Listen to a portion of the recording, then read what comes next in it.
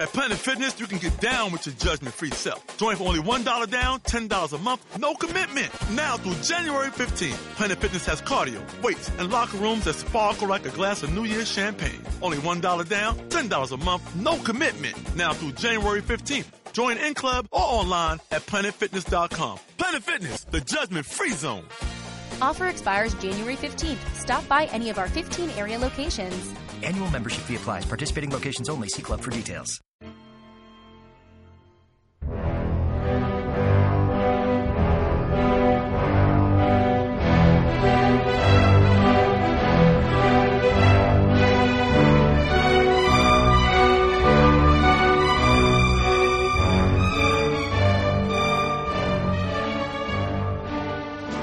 Welcome to the History of the Cold War podcast, episode 42, American Spy Master, J. Edgar Hoover.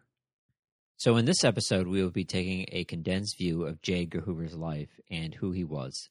Naturally, this episode will touch on the history of the FBI, but the episode will primarily focus on the life and influence of Hoover and his impact on the United States and the course of the Cold War. This episode will not focus on all of his political decisions or events in his life, but will primarily center on his personal life to provide insight to his character and to provide some background for future episodes about the FBI and American politics in the 1950s and 1960s. If you're interested in the organizational structure and history of the FBI, I would recommend checking out episode 41 about the early history of the FBI. And stay tuned as I plan on making additional episodes about the FBI during subsequent decades of the Cold War. Moreover, if you haven't already done so, I would also recommend listening to episode 41 as it will provide background to the topics and events of this episode. As always, this episode was made possible by our Patreon supporters and one-time contributions we received through the website.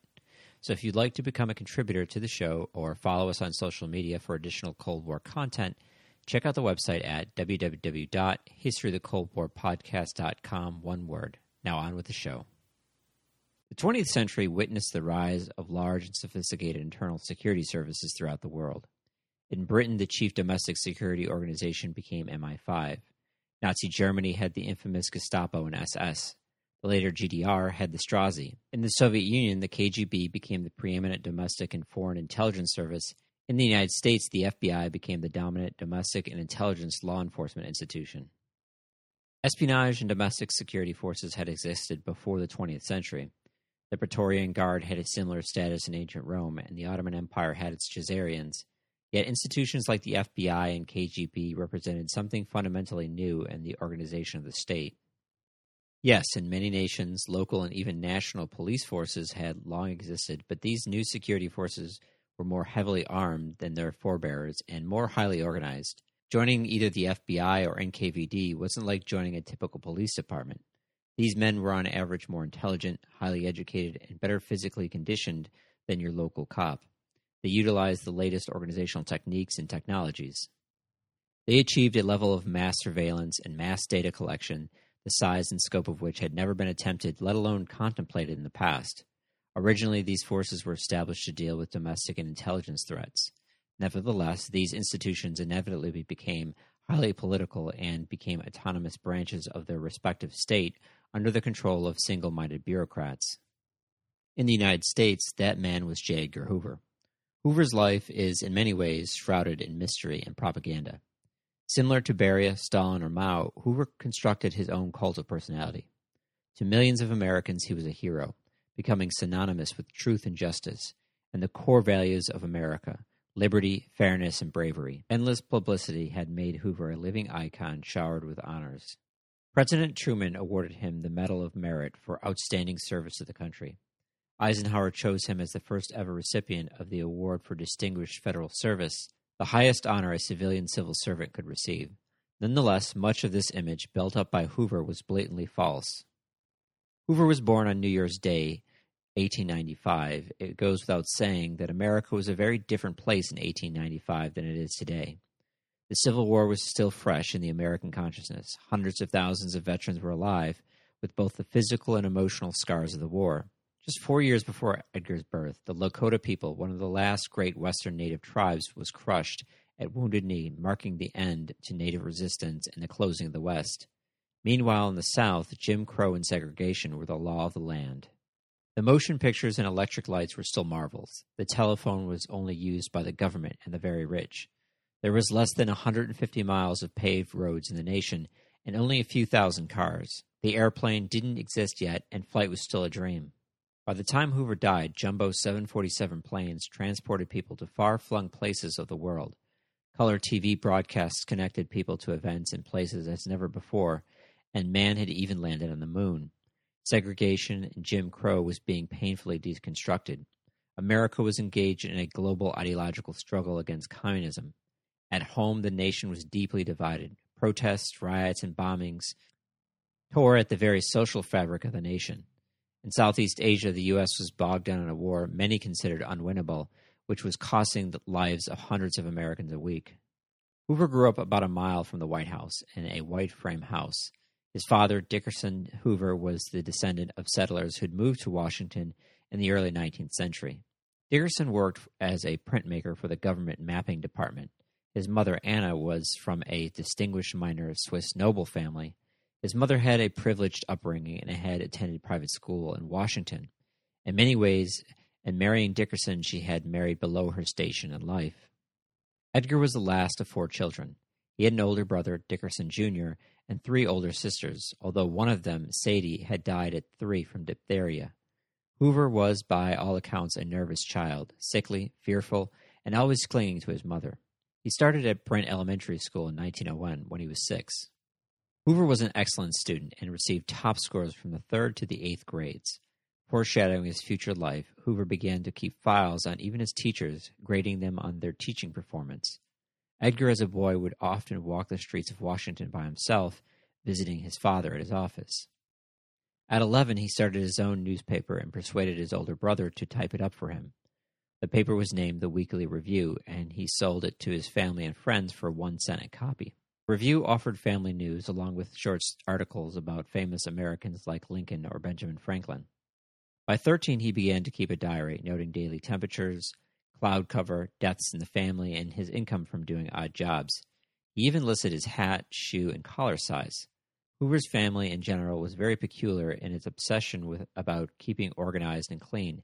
Everything was cataloged, and all the pictures were dusted and kept straight on the wall. Hoover publicly always claimed to be a religious and God-fearing man. He even spread a false story claiming he had considered joining the priesthood in his youth, which was a lie. Neither of Hoover's parents were especially devout or religious people. Dickerson Sr. considered himself Lutheran and Annie a Catholic, but neither attended church on a regular basis. Edgar publicly claimed to be Presbyterian, but would consult many Catholic priests on religious matters.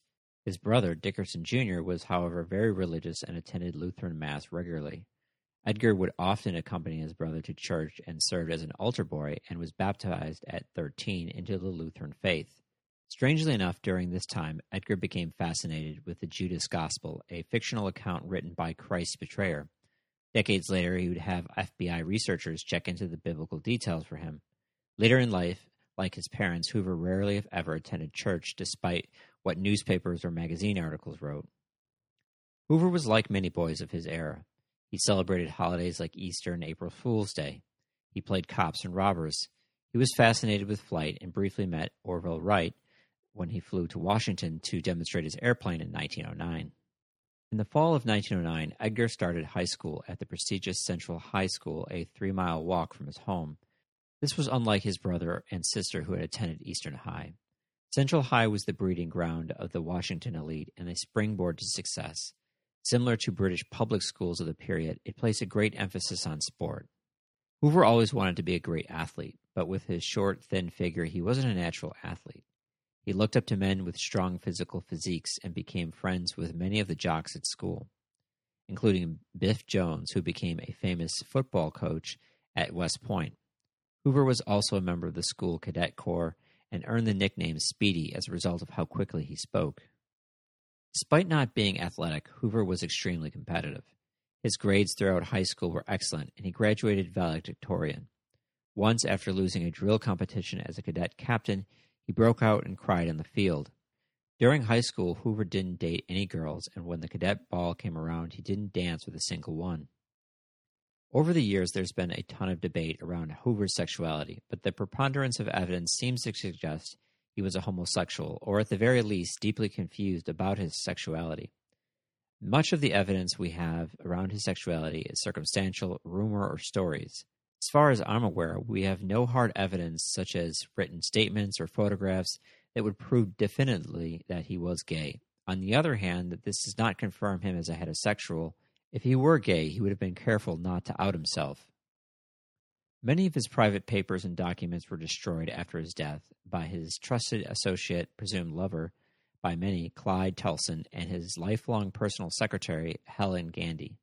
Two leading medical authorities, Dr. John Money, professor of medical psychology at Johns Hopkins, and Dr. Harold Leif of Psychiatry, University of Pennsylvania, concluded that Edgar was probably a bisexual with a strong homosexual inclination and failed heterosexuality. Some historians have asked the question, does it even matter if he was or wasn't?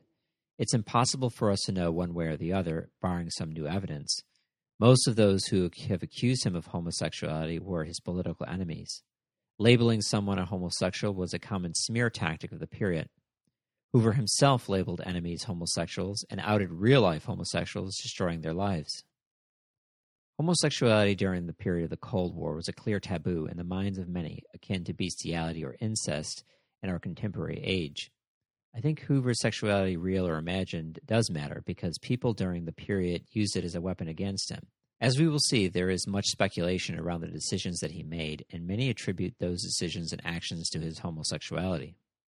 Those that believe he was not homosexual contend that Hoover had a fear of becoming too close with people and point to the tragic fate of his father. His father had suffered from a mental breakdown. He was sent to the asylum some 18 miles from Washington. We're not entirely sure what happened, as it was a guarded family secret, and in later life, Edgar never spoke of his father, even to his closest friends. From what little we know, he suffered from depression and irrational fears, and repeated trips to the asylum failed to help, and his health steadily declined. When Dickerson Sr. died in 1921, his cause of death was listed as melancholy, or what we would today list as clinical depression. This would put considerable financial strain on the family, as Edgar had to work to support his mother, as his older siblings had already had families of their own. Other than his mother, Hoover was never close with the rest of his family and rarely spoke to them as he grew older. When his widowed sister was struck with Parkinson's disease, he did little to help. The only constant family connection that he would keep was his mother, whom he lived with until her death in 1938. He subsequently would live alone the rest of his life. In 1913, Hoover graduated from high school and decided to attend law school. Hoover attended George Washington Law School. It wasn't the most prestigious of local universities at the time, but it had a respectable law program and night classes allowing Hoover to work during the day. Hoover found a job as a junior messenger at the Library of Congress for $30 a week. While attending college, he became a member of the fraternity Kappa Alpha, a Southern fraternity with its origins at William and Mary College. GWU graduates and Kappa Alpha brothers would be some of his closest associates for the rest of his life, as he made it a habit of recruiting them to the FBI. Hoover's classmates and frat brothers remember him as a slim, dark, and intense. He managed the fraternity house, and he was a stickler for rules. He took a dim look on gambling and drinking in the house. When Hoover graduated with his law degree in 1916, the nation was inching towards war. Hoover, meanwhile, had managed to get a job working in the mailroom of the Justice Department, thanks to family connections. This fact was kept hidden in later years, as Hoover claimed he was given a clerkship. Hoover did make a strong impression with strong work and ethic and intelligence, and was transferred to the War Emergency Division as the nation had just entered the war that spring. That December, Hoover was made a special agent at 22 and began investigating and registering German women living in the United States. He worked 7 days a week and late into the evening. Hoover's boss took notice, and he received 3 raises within his first year at the Justice Department. You might be asking, though, at 23 and World War I raging, why wasn't Hoover drafted to fight? The answer, like much of Hoover's life, isn't entirely clear. All American men aged 21 to 30 were required to register for the draft within weeks of America's declaration of war. In the end, some 3 million Americans were drafted to fight in the war, and some 150,000 of whom never came home. Hoover was a perfect candidate for the draft. He had cadet corps training in high school. Later in life, in 1922, he joined the Army Reserves as an officer. In World War II, as a lieutenant colonel in his late 40s, he volunteered to be activated, but George Marshall said he could best serve the country as director of the FBI. Hoover's always maintained that he wanted to join up, but his superiors persuaded him he would be more valuable doing espionage work at home. This seems unlikely, though, as Hoover at this point still held a very minor position. More than likely, he filed a deferment, as he was the family's sole breadwinner, making him eligible for exemption. Yet we have no record of him claiming this exemption. During the war years, Hoover also became romantically involved with a female co-worker, as related to us by Hoover himself, and Helen Gandy, who was a witness to the events. Apparently the girl, Alice, he was dating had been dating another man who had left to fight in France, therefore dating Hoover while her original boyfriend was overseas. When her boyfriend returned from war, she quickly dumped Hoover and married her first boyfriend, breaking Hoover's heart. Despite this personal setback, in November 1918, at 23, he was elevated to special attorney with a salary of $2,000 a year, as much as his father had been earning. Nevertheless, as America celebrated the end of World War I, Edgar's future was uncertain. The War Emergency Division was disbanded. He applied to join the Immigration Department, but was turned down, but was given a favorable mention to Attorney General Palmer. Palmer remembered Hoover, and with the Red Scare, made him the special assistant to himself and the head of the new Radical Division to gather evidence on ultra-radical groups. In many ways, the job was custom-made for Hoover. His love of records and cataloging was put to use in building a massive card index of left-wing radicals. The index proved to be extremely efficient by the standards of the period in retrieving information within a few minutes from a large collection of data. As we saw last episode, he also directed mass arrests against the Union of Russian Workers and the American Communist Party and facilitated the deportation of thousands of foreigners. In the end, both Hoover and Palmer came under intense criticism. Hoover claimed to have only been following orders and placed responsibility on Palmer. Hoover did learn some lessons from his experience in the Red Scare. For one, despite the political backlash, the raids had been successful in destroying the Communist Party. Membership, which had been at about 80,000 before the raids, dwindled to about 6,000 by late 1920. He had also learned the values of spying on people and the value of not being caught. He also learned about politics and the danger of allegiance to any one politician, in this case Palmer. After this, Hoover strove to appear above politics. He never joined a political party and never voted. He told the media that he was not political and didn't like labels. Edgar kept his political beliefs hidden. He could be all things to all people. Liberals who met him would leave his office convinced that he was at heart a Democrat, and Republicans who spoke with him were sure that he was a conservative at heart. Yet Edgar was extremely political. He was a staunch right-wing supporter of the Republican Party until his death. Hoover had very few friends that were Democrats, and his Republican friends never questioned his allegiance. In 1921, with the help of Harry Daugherty, he was named the assistant director of the Bureau. Hoover struck a deal with Daugherty, whereas he spied on his Democratic opponents, and Daugherty allowed Hoover to monitor the communists. With the rise of FDR and the Democrats, Hoover's non-political front helped to save him. Despite their close cooperation and his public declarations of respect and loyalty, Hoover hated FDR and didn't trust the liberals around him. He especially hated the Vice President, Henry Wallace, and Harry Hopkins, the father of some of the most important New Deal programs. Roosevelt's personal view of Hoover is unfortunately lost to history, but Roosevelt's goals and that of Hoover's coalesced despite whatever personal views they may have had of one another. FDR had a much more expansionist view of the powers of the president versus former presidents. Moreover, he believed in a much greater role of the federal government in the day-to-day lives of Americans. He saw the FBI as a tool that could be used for much more than law enforcement, that could be used for political purposes. Hoover, who might disagree with FDR's political beliefs, nonetheless agreed that the FBI should wield greater power and political influence in society. During the early 1920s, Hoover became a Mason and would remain a member throughout his life, achieving the highest rank of 33 degrees. During this time, Hoover had no girlfriend, but socially hung out with Frank Bowman, a former classmate. The two liked to hit the town in white linen suits and saw the movies on Sunday. By his own account, Hoover's true love at this time was his dog DeBozo, whom he kept a photograph of on his desk. DeBozo was one of many dogs Hoover would own over the course of his life. Of all of his achievements, probably the most enduring has been his reorganization of the Bureau. Since the start of his tenure until today, very few FBI agents have been arrested on corruption charges. As we outlined last episode, Hoover quickly fired corrupt and incompetent agents and invested heavily into technology. Edgar's dream of universal fingerprinting never happened, but the small file room he created of fingerprints soon grew to a huge L-shaped clearinghouse in the Department of Justice and later to a 6-story building occupying an entire city block. By the time Edgar died in 1972, a computerized identification division had the fingerprints of 159 million Americans on file. Hoover also founded a national academy to train his agents. This is at a time when there are very little qualifications to become a police officer. Many FBI agents would go on in the coming years to head local police departments. Agents were well paid for the time and had to agree to be stationed anywhere in the United States. They had a strict dress code of wearing a suit with a white shirt and a tie, although wearing a red tie was forbidden. He also fired agents caught drinking, even on their personal time, and this continued well after Prohibition into the 1960s. Agents came from a cross-section of American life, including former farmers, pilots, journalists, a baker, professional football players, cowboys, railroad workers, and miners.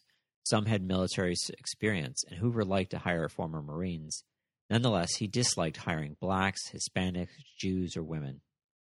There were 3 women-serving agents in 1924 when he became director, and 2 were fired within a month.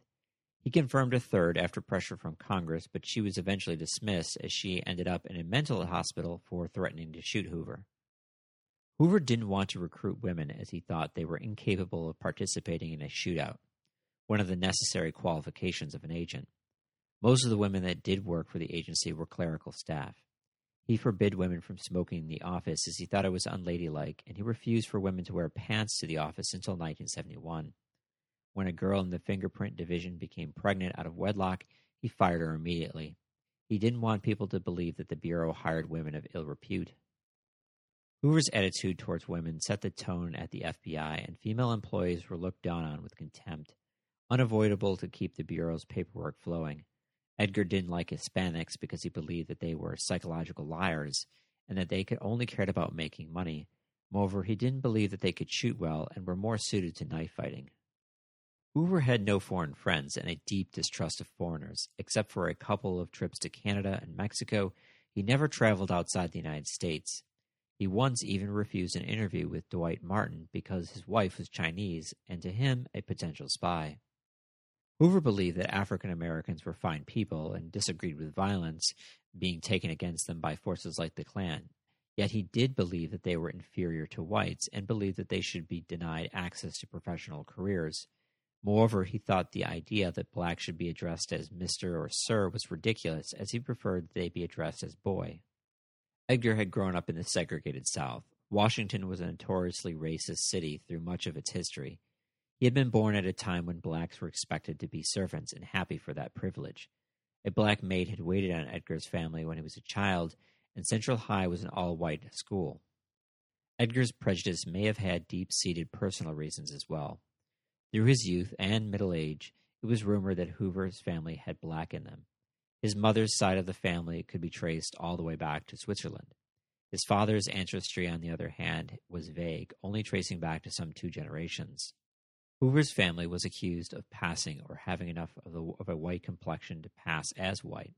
Even Helen Gandy spoke of the rumor that Hoover had black in him. During Hoover's youth, at the turn of the century, people were known to commit suicide if it was discovered that they had passed. To be thought a black person at the time was a deeply humiliating slur in white society, as blacks were thought to be inferior people. Whether or not this rumor was true, it must have caused endless distress to Edgar. This was before the days of 23andMe or Ancestry.com. One could never know for sure, just as he possibly compensated for his secret homosexuality by lashing out at homosexuals. So Edgar could have worried about his racial identity, and this may have shaped his behavior towards blacks. As we outlined last episode, of the 15 blacks employed by the FBI, 5 served him directly, either as chauffeurs, gardeners, or servants. One of his favorites was Sam Nozette, who was his messenger and office doorkeeper. Nozette was a talented artist, having painted a picture of Hoover's dog, DeBozo, which Hoover hung in his office. Hoover encouraged Nozette's painting and had bought a few of his works, which he hung in his house, and he convinced other politicians and members of the FBI to buy. One of Hoover's chauffeurs, Leo McLaren, was a full-time legitimate agent in Miami, but was Hoover's driver whenever Hoover came to town. Until the 1960s, the FBI remained primarily a white organization, although Robert Kennedy constantly nagged Hoover about the need to hire more African Americans. When Hoover died in 1972, some 70 African Americans were serving the FBI, and by the end of the Cold War in 1991, some 500 were agents, though they only composed some 4.8% of the Bureau's 10,360 workforce. Even if you were white and came from the right school, you could still be rejected for the smallest of reasons. Some agents were rejected for the shape of their faces. You could be rejected for having sweaty palms, a trait Hoover hated. Premature balding or too many pimples could also see you become disqualified. Liberals were passed over, and those liberals that did join the Bureau were quickly moved sideways or out of the Bureau. The Academy and FBI in general at the time was very right-wing, and most agents ended up being politically neutered, at best or at worst right-wing zealots. Hoover was a stickler for little things and had a fixation on tidiness. He worried constantly about germs and waged a war against them by ensuring that the office would remain cold. Later, he installed an ultraviolet light reputed to eliminate viruses. He shrank from contact with strangers and hated people with moist palms. Agents had to spend a minimum number of hours in the field, even when there was nothing to do. Many agents would go to the movies all day or hang out at the library. Unmarried agents were expected to live like monks, and he would often obstruct marriages of agents he didn't approve of. Once agents were married, they were often spied on, as having affairs outside of marriage was strictly forbidden. Even minor transgressions resulted in a letter of censure. Too many strikes against you, and you could be transferred to the most inhospitable of places, or placed on the bicycle, the euphemism for forcing agents to resign by reassigning them every few months. The ultimate sanction, dismissal with prejudice, meant you would never be eligible for another federal job and would have no reference for future jobs. An agent's life was dangerous, and until 1934, they were only allowed to carry guns in an emergency. Nevertheless, despite the risks and harsh discipline, they received better pay and benefits than most federal employees and had a esprit de corps like no other organization in the government. At the end of 20 years, you qualified for a generous pension and a good second career based on your FBI background. In the hungry 1930s, the FBI was a real home to many men. For agents that were killed in the line of duty, their widows were given a pension and a guaranteed clerical job if they wanted it. Agents came to call Hoover Kid Napoleon in his younger days in reference to his short stature, as his height is estimated to have been between 5'7" and 5'10". Hoover compensated for this with special platform shoes and placing his desk on a raised platform, so agents had to speak up to him while in his office. Edgar was both loved and loathed by his men. In many ways, the agency was a strict patriarchal family with Edgar as the father. In Hoover's later years, he was referred to as the old man, a popular catchphrase for a fatherly figure. Hoover would never admit when he was wrong, and agents learned to accept that he was always right. When Hoover refused to accept hard evidence that the civil rights movement wasn't communist-backed, the assistant director simply admitted that the director was right and that his report was wrong. When Edgar declared the report on the Mafia as baloney, the researchers didn't fight his conclusions. On one occasion, when the director accidentally announced his grief at the death of an agent who had just been wounded, the agent's colleagues joked about drawing straws to finish him off. Hoover always limited the agency to missions he thought they could complete successfully. He avoided fighting drug trafficking because he feared exposing his agents to corruption and because he saw little chance of success. For similar reasons, he stayed away from enforcing prohibition. Indeed, while he was director, the Bureau had authority over a very small percentage of crimes committed in the United States. He focused the agency on more achievable goals like killing John Dillinger or finding the Lindbergh kidnapper. I want to take a quick moment here to thank our Patreon supporters for making this show possible, and those of you who have made one-time contributions to the podcast. These shows typically take 10 to 15 hours of research and writing to put up, and the episodes can cost between $10 to $50 in books and resources, not counting the costs of hosting the podcast and the website. So if you enjoy episodes like this, which examine the intelligence topics like the CIA or FBI, episodes about Cold War personalities like this episode, or episode about Truman or Forrestal, or American politics like Episode 12 about the election of 1948, please consider becoming a Patreon supporter to the website at the $5 level or for whatever amount you think is appropriate. If you're not in a financial position to become a sustaining member, consider making a one-time donation or share this or an episode you truly enjoyed on social media. To make a donation, visit the website at www.historyofthecoldwarpodcast.com, one word. Tired of this ad already and want to get back to the episode?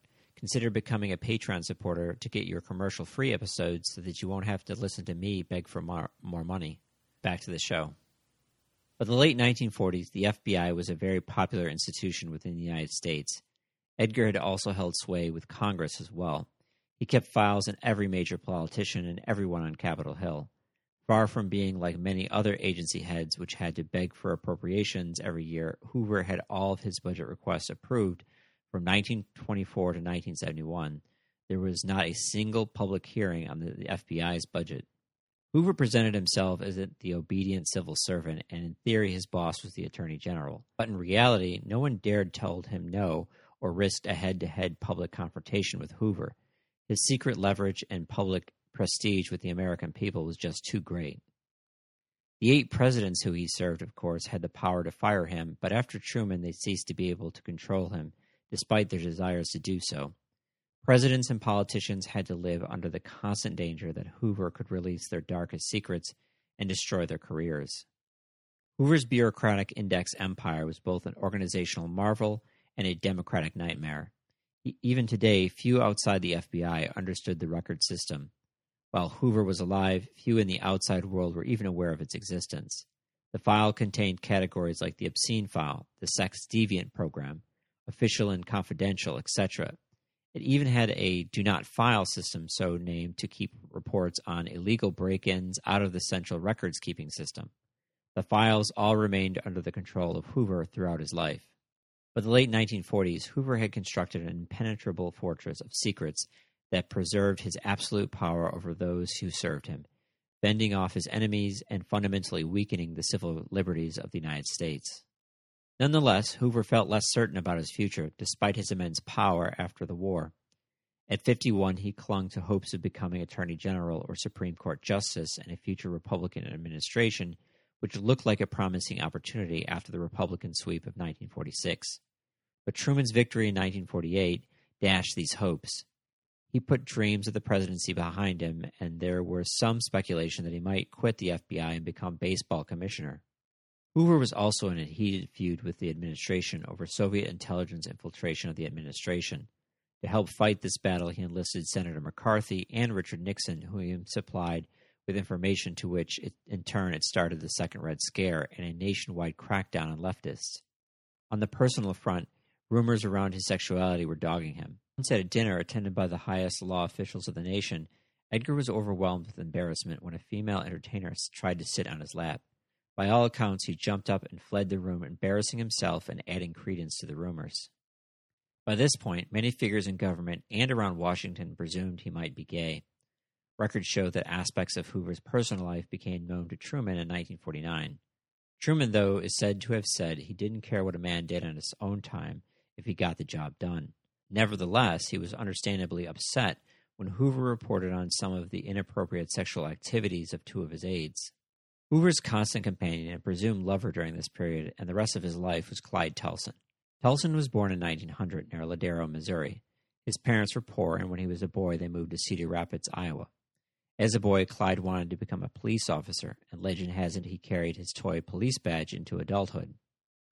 When Clyde turned 18, he took the train to Washington, and after a year in business college, he took a clerk job with the War Department. By all accounts, he was a good-looking man and intelligent, and it quickly won a promotion. Like Hoover, he attended night classes at GWU to get his law degree. In 1927, remembering his boyhood dream, with his law degree in hand, he applied to the FBI. The Bureau had no vacancies at the moment, but the Secretary of War gave Clyde a personal recommendation. Edgar reviewed the application and then immediately hired him. Hoover favored Clyde more than any other agent. In the space of 3 years, he went from being a rookie agent to assistant director of the FBI. Clyde never had any field experience. After serving his first 4 months in Boston, Hoover summoned him back because of an emergency. After this, Clyde worked briefly in Buffalo before being promoted to inspector and being reassigned to Washington. Within weeks of returning to Washington, yet again, Hoover had Clyde included on White House invitations lists. It was blatant favoritism, but Clyde was absolutely loyal to Hoover and a trusted lieutenant and a compatible companion. Edgar was a talker, and Clyde was the type of person that listened more than he spoke. In Clyde's eyes, Hoover could do no wrong. Clyde, like Hoover, had issues with women as well. His hometown girlfriend quickly dumped him after he moved to Washington. Then, while he was at law school, his second girlfriend cheated on him and became pregnant by another man. Most agents at the FBI hated Tolson. He was cold and vindictive. Many said he got pleasure out of punishing and firing subordinates. Even Helen Gandy kept her distance from Tolson. Many others saw him as Hoover's pathetic toady. It soon became clear that Edgar and Clyde were more than colleagues. Every day at noon, they would dine together at the Mayflower Hotel. For the next 40 years, minus a brief quarrel with management, the two would eat dinner at Harvey's restaurant. Under an agreement Clyde made with a business friend of Hoover's, all their meals at the restaurant were covered. Edgar liked the restaurant's green turtle soup and took part in the oyster-eating competitions and usually won. Despite his strict rules around his agents drinking, Hoover enjoyed drinking, especially whiskey, his favorite whiskey being Grandad. Naturally, people started to speculate that Hoover and Tolson were lovers as early as the 1930s. Most of the FBI agents and staff didn't know what to make of it. In the 1960s, agents would joke about J. Edna and Mother Tolson. Edgar's private photo collection was filled with pictures of Clyde, many of which were intimate, such as Clyde sleeping, Clyde in a bathrobe, Clyde reclining by the pool, yet they never moved in with each other. Both continued to own their own residences, and at the office nothing seemed unusual about their relationship. Guy Hotel, a young executive for Aetna Insurance, shared an apartment with Clyde for years. When he lost his job, Hoover got him a placement with the Bureau. The three would go on fishing trips and remained constant companions for about 10 years. Before his death, he recalled the vacations that they would take in California and Florida at taxpayers' expense while partying with the Ford executives. He said that Clyde and Edgar kept their distance from women. Hoover and Tolson also frequented the private boxes of known homosexuals at the Del Mar racetrack in California. The model Louisa Stewart, who was not a political figure or enemy of Hoover, recalls that Hoover and Tolson were holding hands throughout New Year's 1936.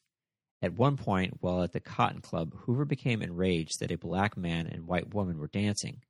Clyde, drunk, announced to the table that he would like to dance with Hoover, which led to an awkward silence. Throughout this period, though, Hoover continued to be socially seen with women.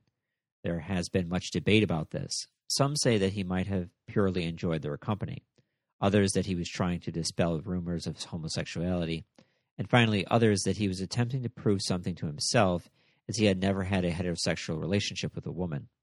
There was also a series of rumors about Hoover cross-dressing, most notably Susan Rosenstiel. But she lacks credibility as she pleaded guilty to an attempted perjury in 1971 and later served time in a New York City jail. No pictures or hard evidence has ever really surfaced to corroborate these stories. The whispers and rumors around his sexuality deeply angered him, and he retaliated whenever possible with the full weight of the FBI. Even ordinary citizens that made a joke or a passing comment about the director could receive a visit by FBI agents if they were reported to the Bureau. Beyond his ego and the social humiliation of being outed as a homosexual in the era might cause, being a homosexual was considered a serious security risk during the Cold War. Homosexuals in influential positions were favorite targets of both the KGB and the CIA. They can be blackmailed into providing classified information. Despite the rumors around his sexuality, publicly he viciously persecuted homosexuals throughout his life. Edgar would make sweeping public statements about eliminating sexual deviance from society. Nor were these empty threats either. Agents infiltrated homosexual organizations, recording names and taking photos. Even after his death, the FBI investigated homosexuals as subversives until 1995. Men such as Martin Luther King and Adlai Stevenson were accused by Hoover of being homosexuals, even though there is no evidence then or now. Again, I can't emphasize how different the world was back then in contrast to today. To even be accused of such actions by a highly regarded figure in American life like Hoover could seriously damage your career. Hoover might have been so concerned by these rumors about his sexuality that he visited psychiatrists in 1946. Dr. William Clark King. King referred Hoover to a colleague, Dr. Marshall Ruffin. Edgar ceased to see Ruffin after a short time, but reportedly consulted with him as late as 1971. Dr. Ruffin's notes are not available as he burned his medical records shortly before his own death in 1984. His wife, if she's to be believed, in 1990 said that her husband had shared with her that Hoover was indeed a homosexual. Homosexuality wasn't the only vice he ostracized as well. He railed publicly against pornography and endlessly mandated action against the peddlers of filth, or as he called them, parasites. As late as 1960, agents discovered with Playboy magazine could be publicly rebuked in front of their colleagues, saying that people who read such magazines were moral degenerates. Privately, though, Hoover not only enjoyed Playboy, but viewed pornographic movies in the blue room of the crime records.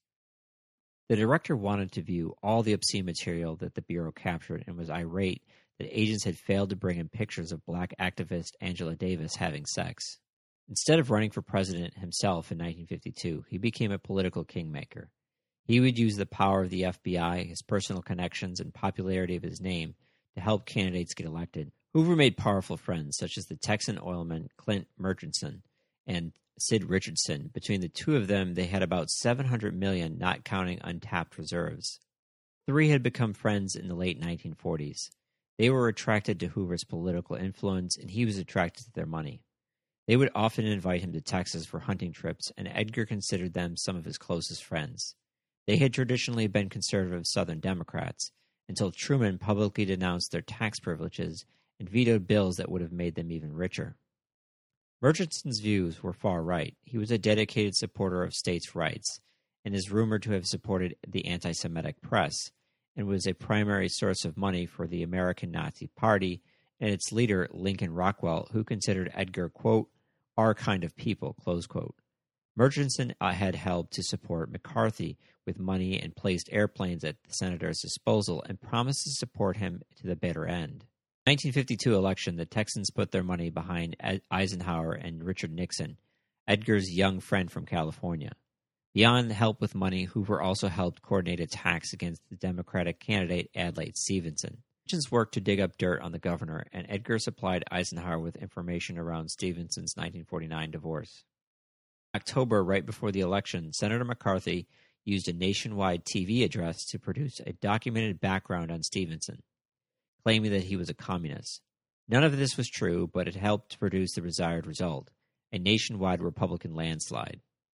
The Eisenhower administration issued 60 oil leases on federal land during his first term, compared with only 16 the past 55 years. Edgar viewed Eisenhower as the greatest president he ever served under and the happiest time of his life. Eisenhower gave Hoover the National Security Medal, and Hoover named Eisenhower the first honorary member of the FBI. Nevertheless, Eisenhower was concerned about Hoover's mass surveillance. He didn't want loyal and innocent Americans prosecuted for being communists. He loathed McCarthyism, which Hoover supported to the very end.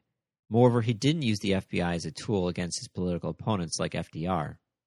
Hoover, in contrast, deplored Eisenhower's decision to invite Khrushchev to America. He thought it created an atmosphere favorable to communism. He also investigated Eisenhower's private life and rumors around his affair with Kay Summersby, Eisenhower's young British chauffeur during the war. It's debated, but some claim that he had an affair with her.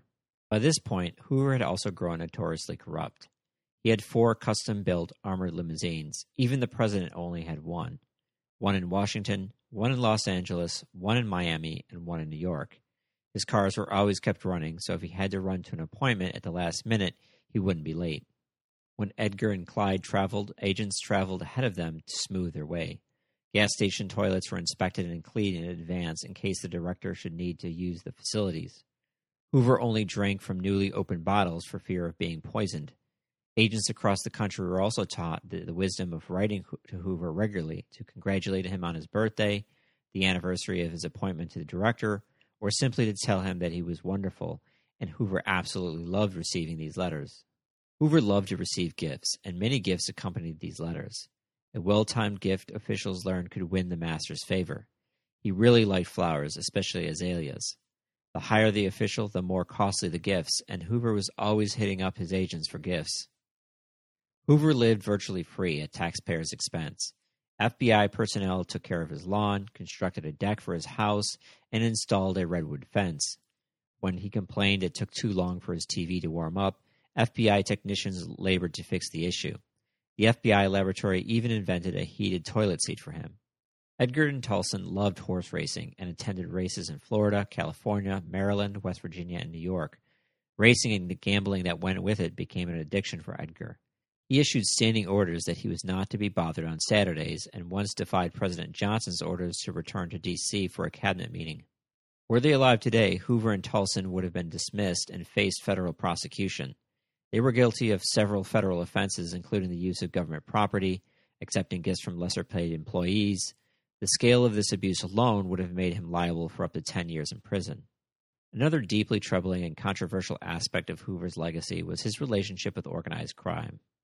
Hoover claimed that organized crime didn't exist and that it was a hoax. Nonetheless, he wasn't delusional or out of touch. Hoover must have been aware of their existence given his mass surveillance. It wasn't like the Mafia was really trying to hide. So why didn't he recognize its existence and combat it? We really don't know why, but there are three major theories. Theory one is he personally benefited from ties with the mob. In the FBI's early history, it participated in investigations against the mob. It helped to enforce prohibition in Ohio, and they arrested Al Capone for contempt of court in 1929, although it was the IRS that eventually put him away for tax fraud. In the 1930s, as we saw, he concentrated on individual crimes like the kidnapping of the Lindbergh baby or arresting bandits like Dillinger, but the Bureau did declare the mob boss Dutch Schultz public enemy number one in 1935. Yet by the late 1930s, Hoover seemed to lose interest in fighting the Mafia and claimed that it was an issue for local law enforcement. World War II was a boom time for organized crime. The government secretly collaborated with the mob. The New York mob helped to protect the waterfront from sabotage, and the leader of the mob, Lucky Luciano, was released from jail. Mafia contacts also helped the Allies with liberation of Sicily and southern Italy during the war as well. Hoover himself had a number of close associations with the mob. Clyde and Edgar were close friends with Walter Winchell, a crime reporter with close ties to the underworld. Winchell was on the first-name basis with Meyer Lansky. Clyde and Hoover joined Winchell as regulars at many events infested with mob guests. In Florida, where Hoover vacationed regularly, Joe's Stone Crabs was one of his favorite restaurants, a restaurant also frequented by Capone, Costello, and Lansky. Murchison Oil Lease Company was also 20% owned by the Vito Genovese crime family as well. Another Murchison company, Hanridge Oil, was heavily involved with the Teamsters and Jimmy Hoffa, which had credible ties with the mob. According to a second theory, the mob had knowledge of Hoover's homosexual behavior and blackmailed him. According to mob boss Johnny Roselli, Edgar had been arrested in New Orleans in the early 1920s for homosexuality. New Orleans was exceptionally corrupt at this time, and the mob was able to have him released. Another story claimed Lansky had photos of Hoover caught in homosexual acts. The truthfulness of these claims is hard to gauge. It seems unlikely at the height of the first Red Scare Hoover had time to travel to New Orleans. Second, in the early 1920s, Hoover was not yet head of the Bureau. How would the Mafia know it would be important to save Hoover from arrest, as he would become a major law enforcement figure in the future? In reference to the supposed photos of Hoover, none have ever surfaced. Moreover, some in the mob have said that Lansky was a stool pigeon for the FBI. Lansky himself could have made up the story to explain his close relationship with Hoover with his mob associates, or the mob could have been bluffing the entire time. They might have created the story of the photos believing Hoover, in his paranoia, might believe that they did somehow have photos of him caught in sexual acts, thus making him hesitant to move against the mob. A third theory was that, as pointed out before, Hoover was only fought the fights he knew he could win. With the war and the American government's ties to the mob, Hoover might have felt that it was a losing proposition for the Bureau to try and fight against the mob. A war against the mob would alienate many politicians and wealthy Americans in a battle the FBI might not win. Hoover might have decided it was better to work with the mob versus fighting against them. What the real story is, we will probably may never know, since most people from that time have passed away. Nonetheless, it's clear that they had some type of relationship, or at the very least, an understanding. Lansky didn't have a serious federal effort to indict him until 1970, 2 years before Hoover's death. In the end, even the IRS charges of tax evasion collapsed, and Lansky lived as a free man until his death in 1983. The 1960s brought startling change to the nation and the FBI. Hoover was now 65, and many people wanted to see him retire. The world was changing, as all things do. The new Attorney General, Bobby Kennedy, the president's younger brother, at 35, was half Hoover's age. Hoover found it difficult to report to a man so young. Unlike past attorney generals, Bobby wasn't afraid of Hoover. Hoover told a friend that Bobby was an arrogant whippersnapper and a little son of a bitch. Bobby had the habit of barging into Hoover's office unannounced. He insisted on instant communications and installed a buzzer to summon him at will. Hoover had it replaced only to find a hotline phone installed on his desk. Bobby constantly nagged him as well about civil rights issues and hiring more black agents, subjects Hoover detested. Bobby also attacked Hoover's cult of personality within the Bureau. Traditionally, only pictures of Hoover had hung in FBI offices. Now a picture of his brother, President Kennedy, flanked every picture of Hoover. Bobby also had a bust of the original Bureau Director, Stanley Finch, placed at FBI headquarters. Many people assumed that Hoover had created the FBI from scratch and were surprised to know of any other director. It was also a subliminal message that the Bureau and Hoover were not one and the same. Hoover lost his traditional private access to the president as well. Hoover and JFK never spoke over the phone. The Kennedy brothers thought Hoover was strange and out of touch with reality and wanted to remove him. John Kennedy was hesitant to remove him from office. He was an extremely popular figure, and removing him would have a political cost. Hoover quickly fought back. He knew the president's weakness was his lust for women. Kennedy had just squeaked out a victory against Nixon in 1960. A scandal right before the 1964 election could cripple the president's re-election prospects. Kennedy, though, quickly lost patience with Hoover and in 1962 was seriously looking at firing him. Nevertheless, Hoover discovered the administration's connections with the Mafia and a plot to assassinate Fidel Castro, the same Mafia JFK's brother was trying to prosecute. From that point on, Edgar was untouchable. If Kennedy dismissed him, he would let loose the president's secret attempt to kill Castro via the mob. Not only would it crush the president's re-election hopes, but both brothers could face serious criminal charges. 1963 saw Kennedy assassinated and Johnson became president. Johnson loved sleaze and Edgar indulged his appetite. Wiretaps and bugs were placed on countless politicians and private citizens from the Kennedys to Martin Luther King. Johnson loved to learn about their private sexual lives and what hypocrites they were.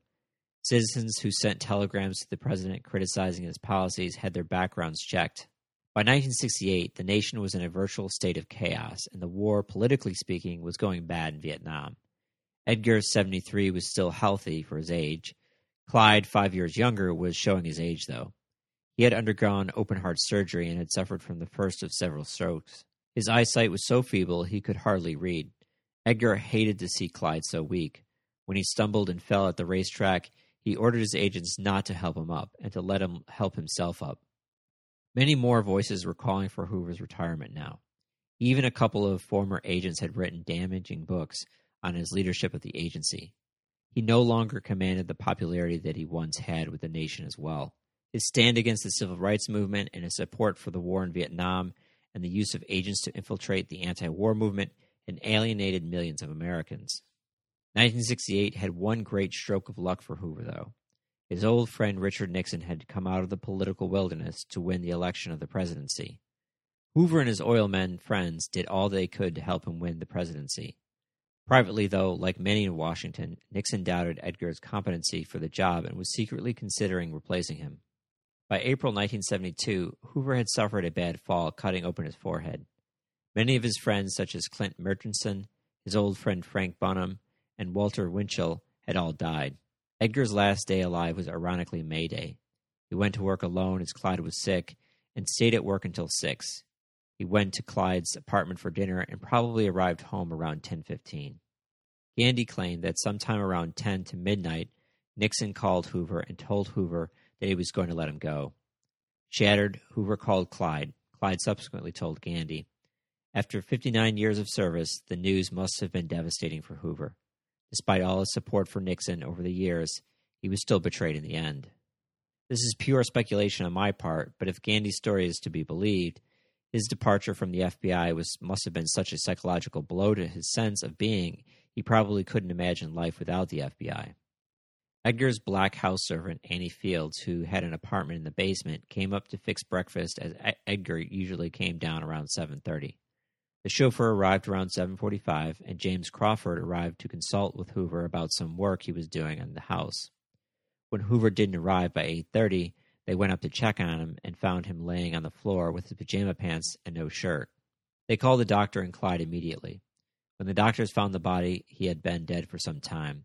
They were rather surprised, given Hoover's good health. He didn't take medication for blood pressure or heart disease. There was nothing to suggest that Hoover would die other than his age. Just 4 hours after he had died, men were searching his house from top to bottom, rifling through drawers, taking books off shelves one by one and looking through the pages. President Nixon is said to have greeted Hoover's passing with a long silence, and then the statement, "Jesus Christ, that old cocksucker." Close quote. Publicly, Nixon treated the death of Hoover as the passing of an American hero. It was ordered that he should lie in state at the Capitol, the first civil servant to receive such an honor. In the ensuing Watergate scandal, Nixon would regret the departure of Hoover. He always said Hoover would have protected him against such a fate. The next day, Hoover's body was moved to the Capitol with great ceremony, where it lay in state on the black bier that had once held the body of Lincoln and 8 other presidents.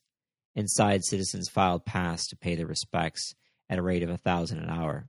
To millions of Americans, Hoover was still a hero. Outside, a few hundred protesters were listening to a reading of the names of 48,000 Americans who had been killed in Vietnam. In conclusion, Hoover represents one of America's most complex figures. In our present context, knowing what we know now, it's hard to think of Hoover as an American hero. He was certainly an influential figure that is perhaps too overlooked in American history. Hoover did certainly address real challenges to the United States, such as the anarchist bombings, the crime wave of the 1930s, and German and Soviet espionage, but he didn't also uphold many of the values he claimed to represent or hold up. Not to make excuses for Hoover, but he was a product of his time. He wasn't the only politician during the period who was corrupt and had connections with the mob.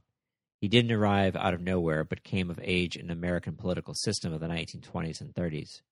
Hoover was in many ways an American Machiavellian prince who tried to rule and protect his fiefdom, the FBI. Make sure you join us next episode as we examine the life of Levantia Beria, the head of the KGB in the Soviet Union. We will look at how Beria managed to survive the cutthroat politics of the Kremlin, yet to be killed in a coup. I want to, as always, thank our Patreon contributors for making this show possible. If you like this show or any of our past episodes, please consider sharing it on social media or with a friend. If you don't have a lot of friends in the history and you're already a contributor but would still like to help the podcast, give us a positive review on iTunes or the platform of your choice. If you want to follow us on social media, check out pictures for this episode, ask questions, or donate to the podcast, check out the website at www.historyofthecoldwarpodcast.com, one word. Well there, don't forget to fill out our survey so that you can help us to bring you a better show.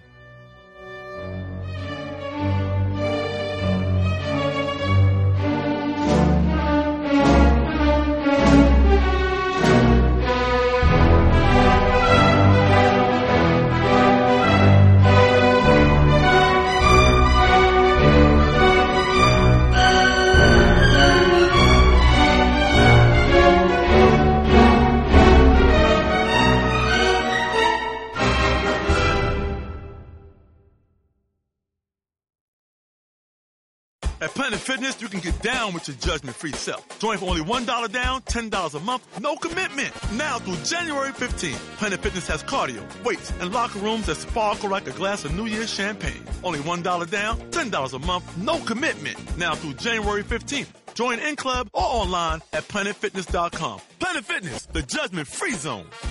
Offer expires January 15th. Stop by any of our 15 area locations. Annual membership fee applies. Participating locations only. See club for details. At Planet Fitness, you can get down with your judgment-free self. Join for only $1 down, $10 a month, no commitment. Now through January 15th, Planet Fitness has cardio, weights, and locker rooms that sparkle like a glass of New Year's champagne. Only $1 down, $10 a month, no commitment. Now through January 15th. Join in club or online at planetfitness.com. Planet Fitness, the judgment-free zone. Offer expires January 15th. Stop by any of our 15 area locations. Annual membership fee applies. Participating locations only. See club for details.